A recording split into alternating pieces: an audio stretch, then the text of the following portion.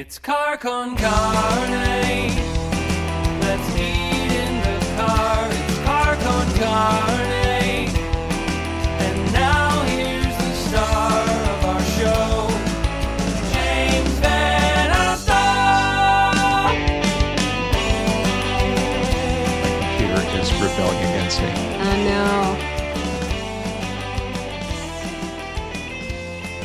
no. Preparing? Not wanting to rebel against me. I'm just beach balling. Everything is frozen. What on earth?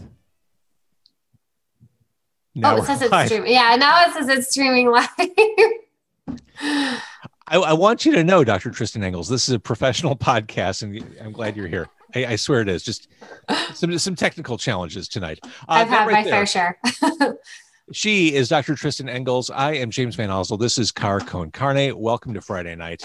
Dr. Tristan Engels wrote a book released end of last year, very recently. We have the visual aid there. It is The Power of Truth, the life of Louis R. Vitullo, and the legacy of the rape kit. Your grandfather is Louis R. Vitullo. Mm-hmm. He created the rape kit. Yeah, I mean, he was. What a landmark thing to have in the family. Yeah, absolutely. So he was. Let's start there.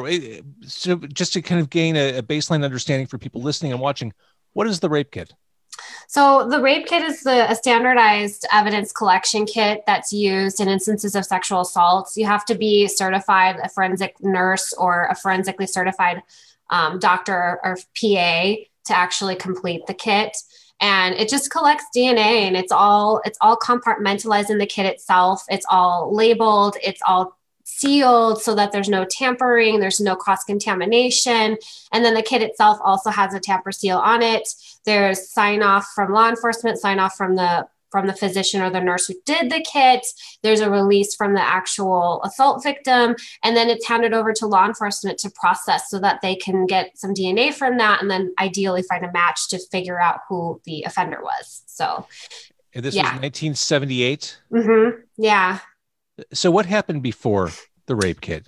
So before the rape kit, first I want to preface by saying that he was a co-creator in this. It actually came about because there was a victim. Her name was Martha Goddard. She goes by Marty.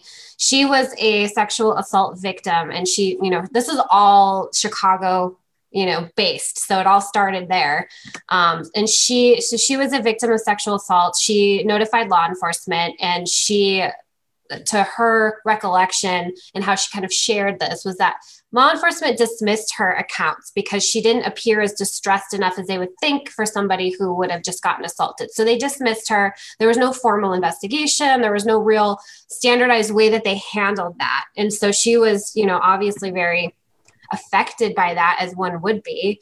And so she kind of went on this crusade of championing for survivors of assault. And she created an organization called the Citizens Committee for Victim Assistance. And from there, she started to really talk with law enforcement, attorneys, et cetera, to try to figure out how can we reel this in and make this better. And so she stumbled across my grandfather, who happened to be a sergeant for the Chicago Police Department. And he was also the chief of the crime lab. So he kind of, transitioned into that role. And at the time, he was becoming really renowned for being a forensic expert because he'd worked on some pretty historic cases like Richard Speck by that time. And he was in Time magazine, and he had co-authored and written some books and was lecturing and helping to standardize just crime scene investigation in general. So when she got word of him, she approached him, and together they kind of sat down. She shared her story. She shared her thoughts, her ideas. And then he took his forensic experience and his experience with law enforcement and working with district attorneys, and together they created the kit. And it was so new for its time. It was revolutionary for its time. It was ahead of its time, really. And the kit came out. It was actually named after my grandfather. The initial kit was the Vitullo Evidence Collection Kit because he was the forensic expert. He'd had all the design features. He made sure that, things were compartmentalized appropriately, that it was reliable and valid and all of that.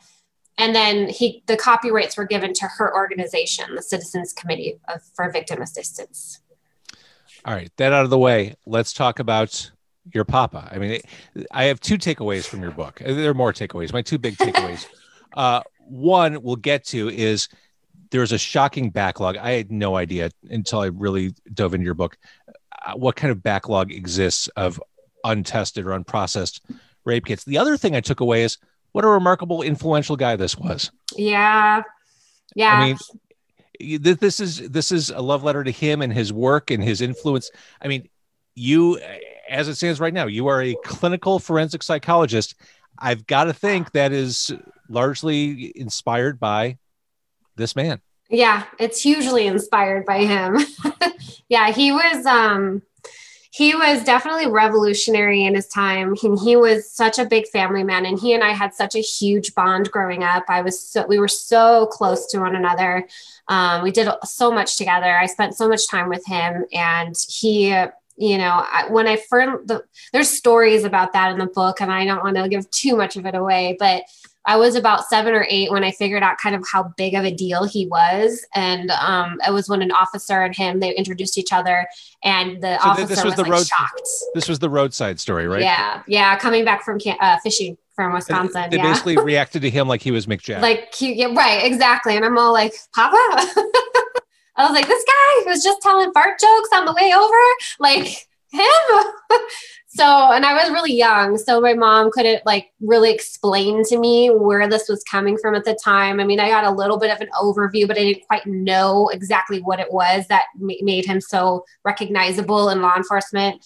But as I got older and I got to talk with him, he reflected on his work and just how difficult it had been. And he never really wanted a claim for this particularly, because I think there's a part of him that, why did we even need to get here to begin with? Why did we have to create this? This shouldn't even be a problem.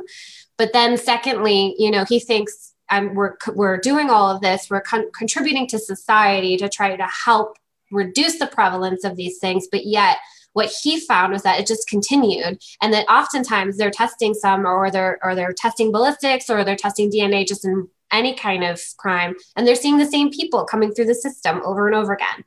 And so the one thing that he mentioned to me that sort of lingered for him is that he just never understood why they weren't deterred by consequence, and that no matter what he did, and it just seemed to continue. And so that always stuck with me. And that's what led me into my field. And so I try to help reduce recidivism, as we call it, which is the tendency for reoffending. So I was going to save a related question for later, but since we're on the topic, can these types of criminals, these perpetrators of sexual assault, can they be reformed? I feel like we don't hear any stories along those lines. Yeah. So that's a mixed bag. They're definitely not curable. If it's a crime related to an undiagnosed mental illness that, maybe they were psychotic and acute psychosis, and sometimes during acute psychosis, they're hypersexualized and, they're not in their right mind. And if they're on medication and they're stabilized, there's less of a risk.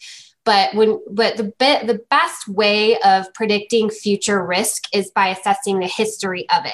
So if there's a history of consistent crime or consistent predatory behavior, the likelihood that they're fully reformed or not a threat to society decreases.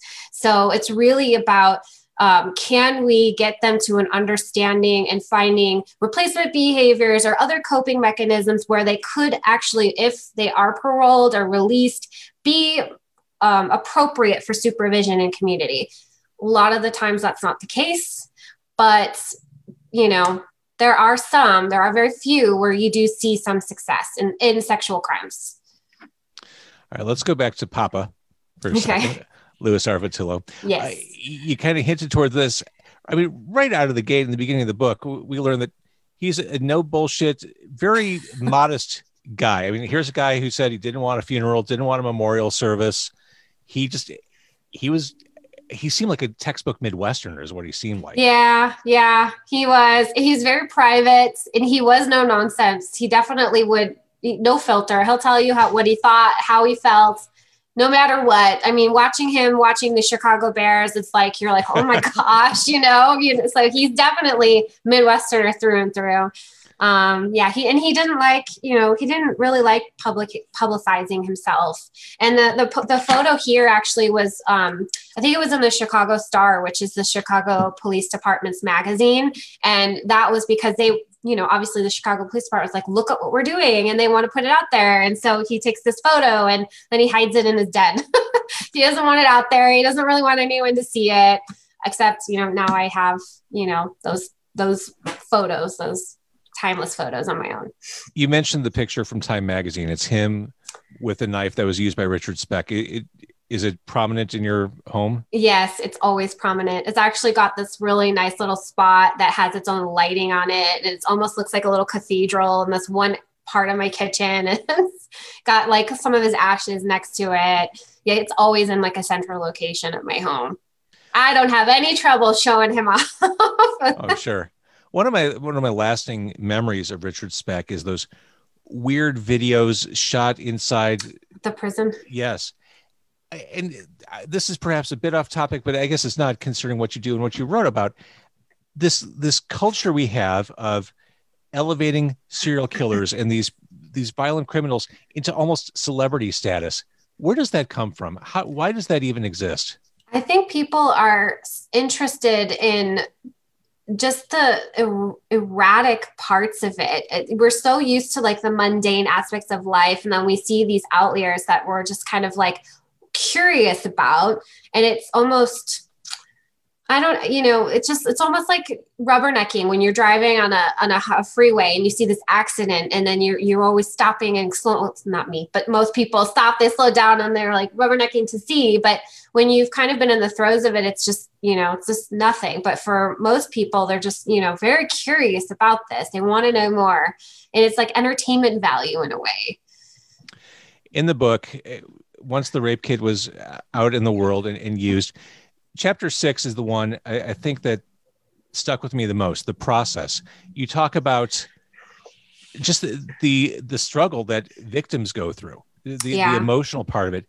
And it's stuff we don't think about, but there's a lot, just to get all the evidence for the rape kit, there's a lot that those victims have to go through. And they've been victimized. There's PTSD or shell shock back in the early days, which you referenced. Right. Very good.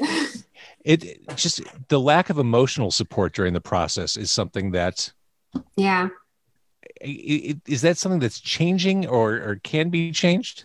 Yeah, it's Martha, one thing that Martha did is she actually, back in the late 1970s, her and my grandfather, Papa, would put together some materials to help educate medical professionals and help educate just the public and the communities. And they would put together a pamphlet that would give support organizations or numbers or places to go post trauma.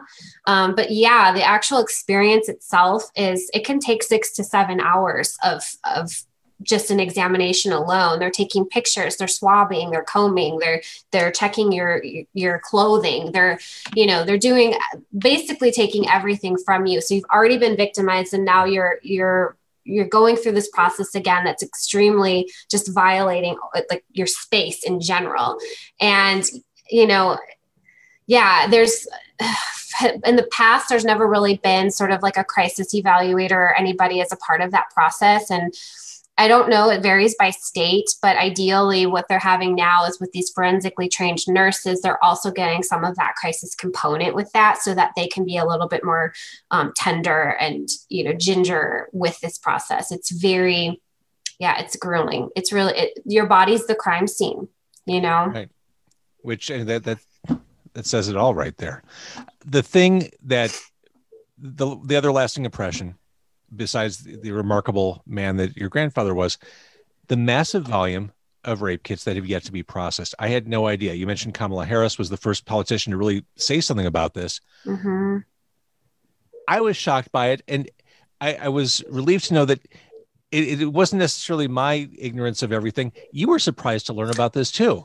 Yeah, in 2015, CNN reporter reached out to me to do an interview regarding a piece that she was writing about the backlog. She actually spoke with me and she spoke with Martha Goddard. And this is when I learned, like, I knew that there was a little bit of it, just because when, if you've got a serial rapist, not just a opportunistic individual who sexually assaults somebody. Generally, that's somebody you know. But if you've got a serial rapist, they target mostly people they don't know. And so when you've got back, especially in the late 1970s, early 80s, you're getting assaulted by somebody out of the blue. You don't know who they are. They know who you are. They've probably been, doing some reconnaissance. I mean, if we look at like the Golden State Killer or, Samuel Little, who is just the prolific serial killer that was announced by the FBI, or the Grim Sleeper, like they know you, but you don't know them. They're specifically targeting, disenfranchised people or people they don't know. So they get assaulted and then they seek law enforcement. They have a rape kit done, but then back then there was no real like DNA database. So if you don't know who the person is, then how do you get the other part of the DNA to secure the match? So that's how the backlog started back in that day. So we knew that there was some of that existed, but there was no reason for that to still be in place now. So when I got this call to do this interview, I was actually being educated by the reporter to give a response to this. And I'm thinking, my gosh, how much? And it was estimated to be over 400,000 nationwide. And that was just an estimate that had never been tested. They were still sitting on shelves or evidence lockers all across our nation. And, there's no reason for it now. And the only things that they can identify was there was funding issues, because to open up a cold case, it's an average of 40 hours for an investigator to spend on just that one case. And if you've already got, your staffing budget fulfilled and your investigators are all working on ballistics and all these other, crimes and investigation, they don't have the time or the manpower or the money to really put towards that. So it just kept growing.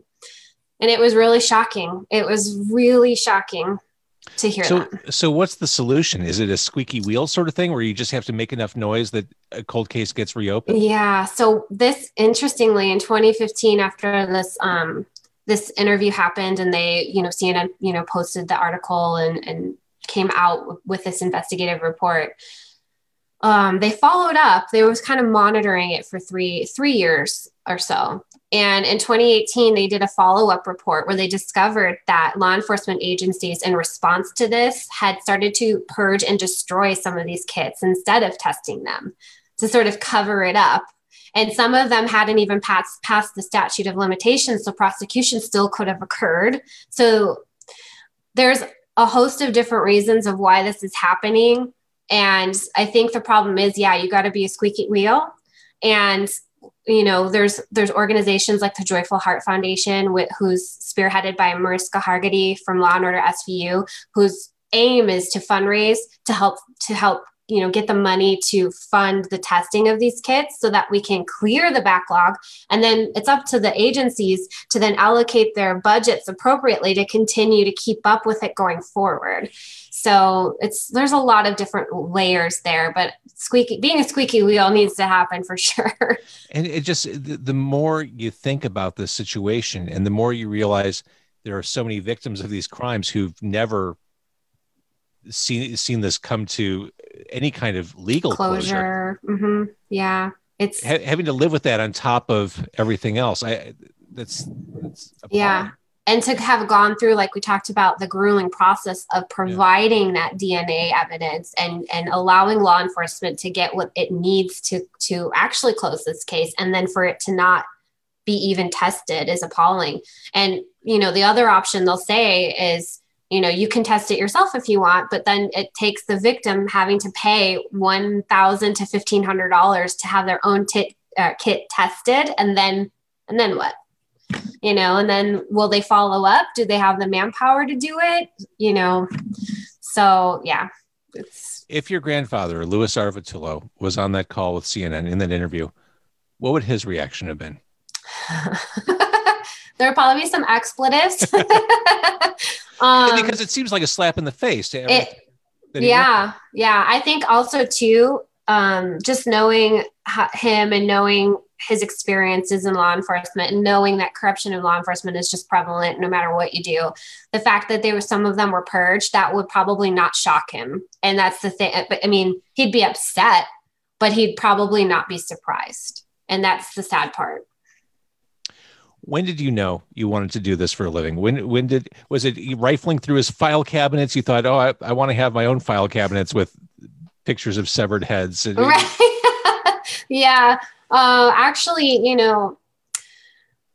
when he passed away from a heart attack in 2006. And it, like, within that first few weeks, my Nana was still alive, and we were inundated with cards, letters, just from all over the country, from people who had either worked with him or who were able to get closure and were able to prosecute their rapists because of him and Martha. I don't want to leave Martha out. I just don't want to speak for her because I don't know her very well. But in that moment, we were going through them. We were trying to help my Nana sort them. And then there's all these newspaper articles. The mayor dedicated a day for him. And the Chicago Police Department had his personnel file like delivered to us, like hand delivered to us, and, had a day for him. And at that moment, I was thinking to myself, my goodness, these are people that remember him from 30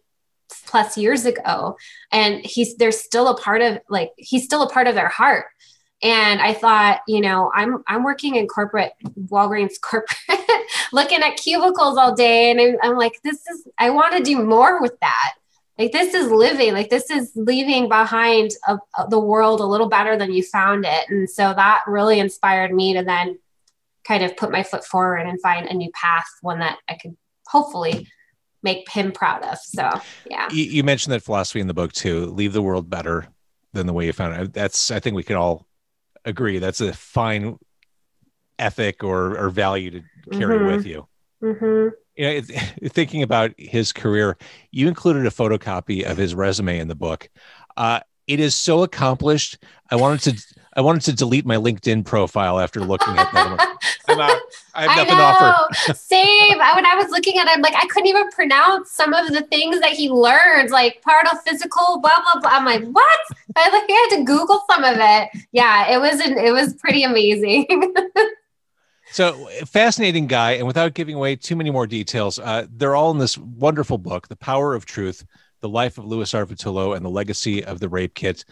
It's eye-opening in many respects. A lot of respects we covered. It's an important book. You mentioned Me Too at the beginning of the book, which I think puts some wind under the sails of awareness for getting these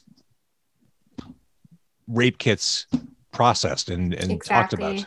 Yeah. And I think it's another, there's some more issues there too that we've discovered, is that there's certain, hospitals in different states where they don't even have forensically trained staff to conduct the kits. And so what we're finding is just, victims are going there to give the evidence and to have an exam, and they're being turned away. And then where did they go? So there's legislation that needs to happen there too. There's still a lot of work to be done. Agreed. All right. Dr. Tristan Engels, thank you for joining me tonight. And thanks for having me. The book is available. Please read it. It is timely. It is important. It is. Yep. And portion of the proceeds go towards the cause. So you get to, it's a win-win for everybody.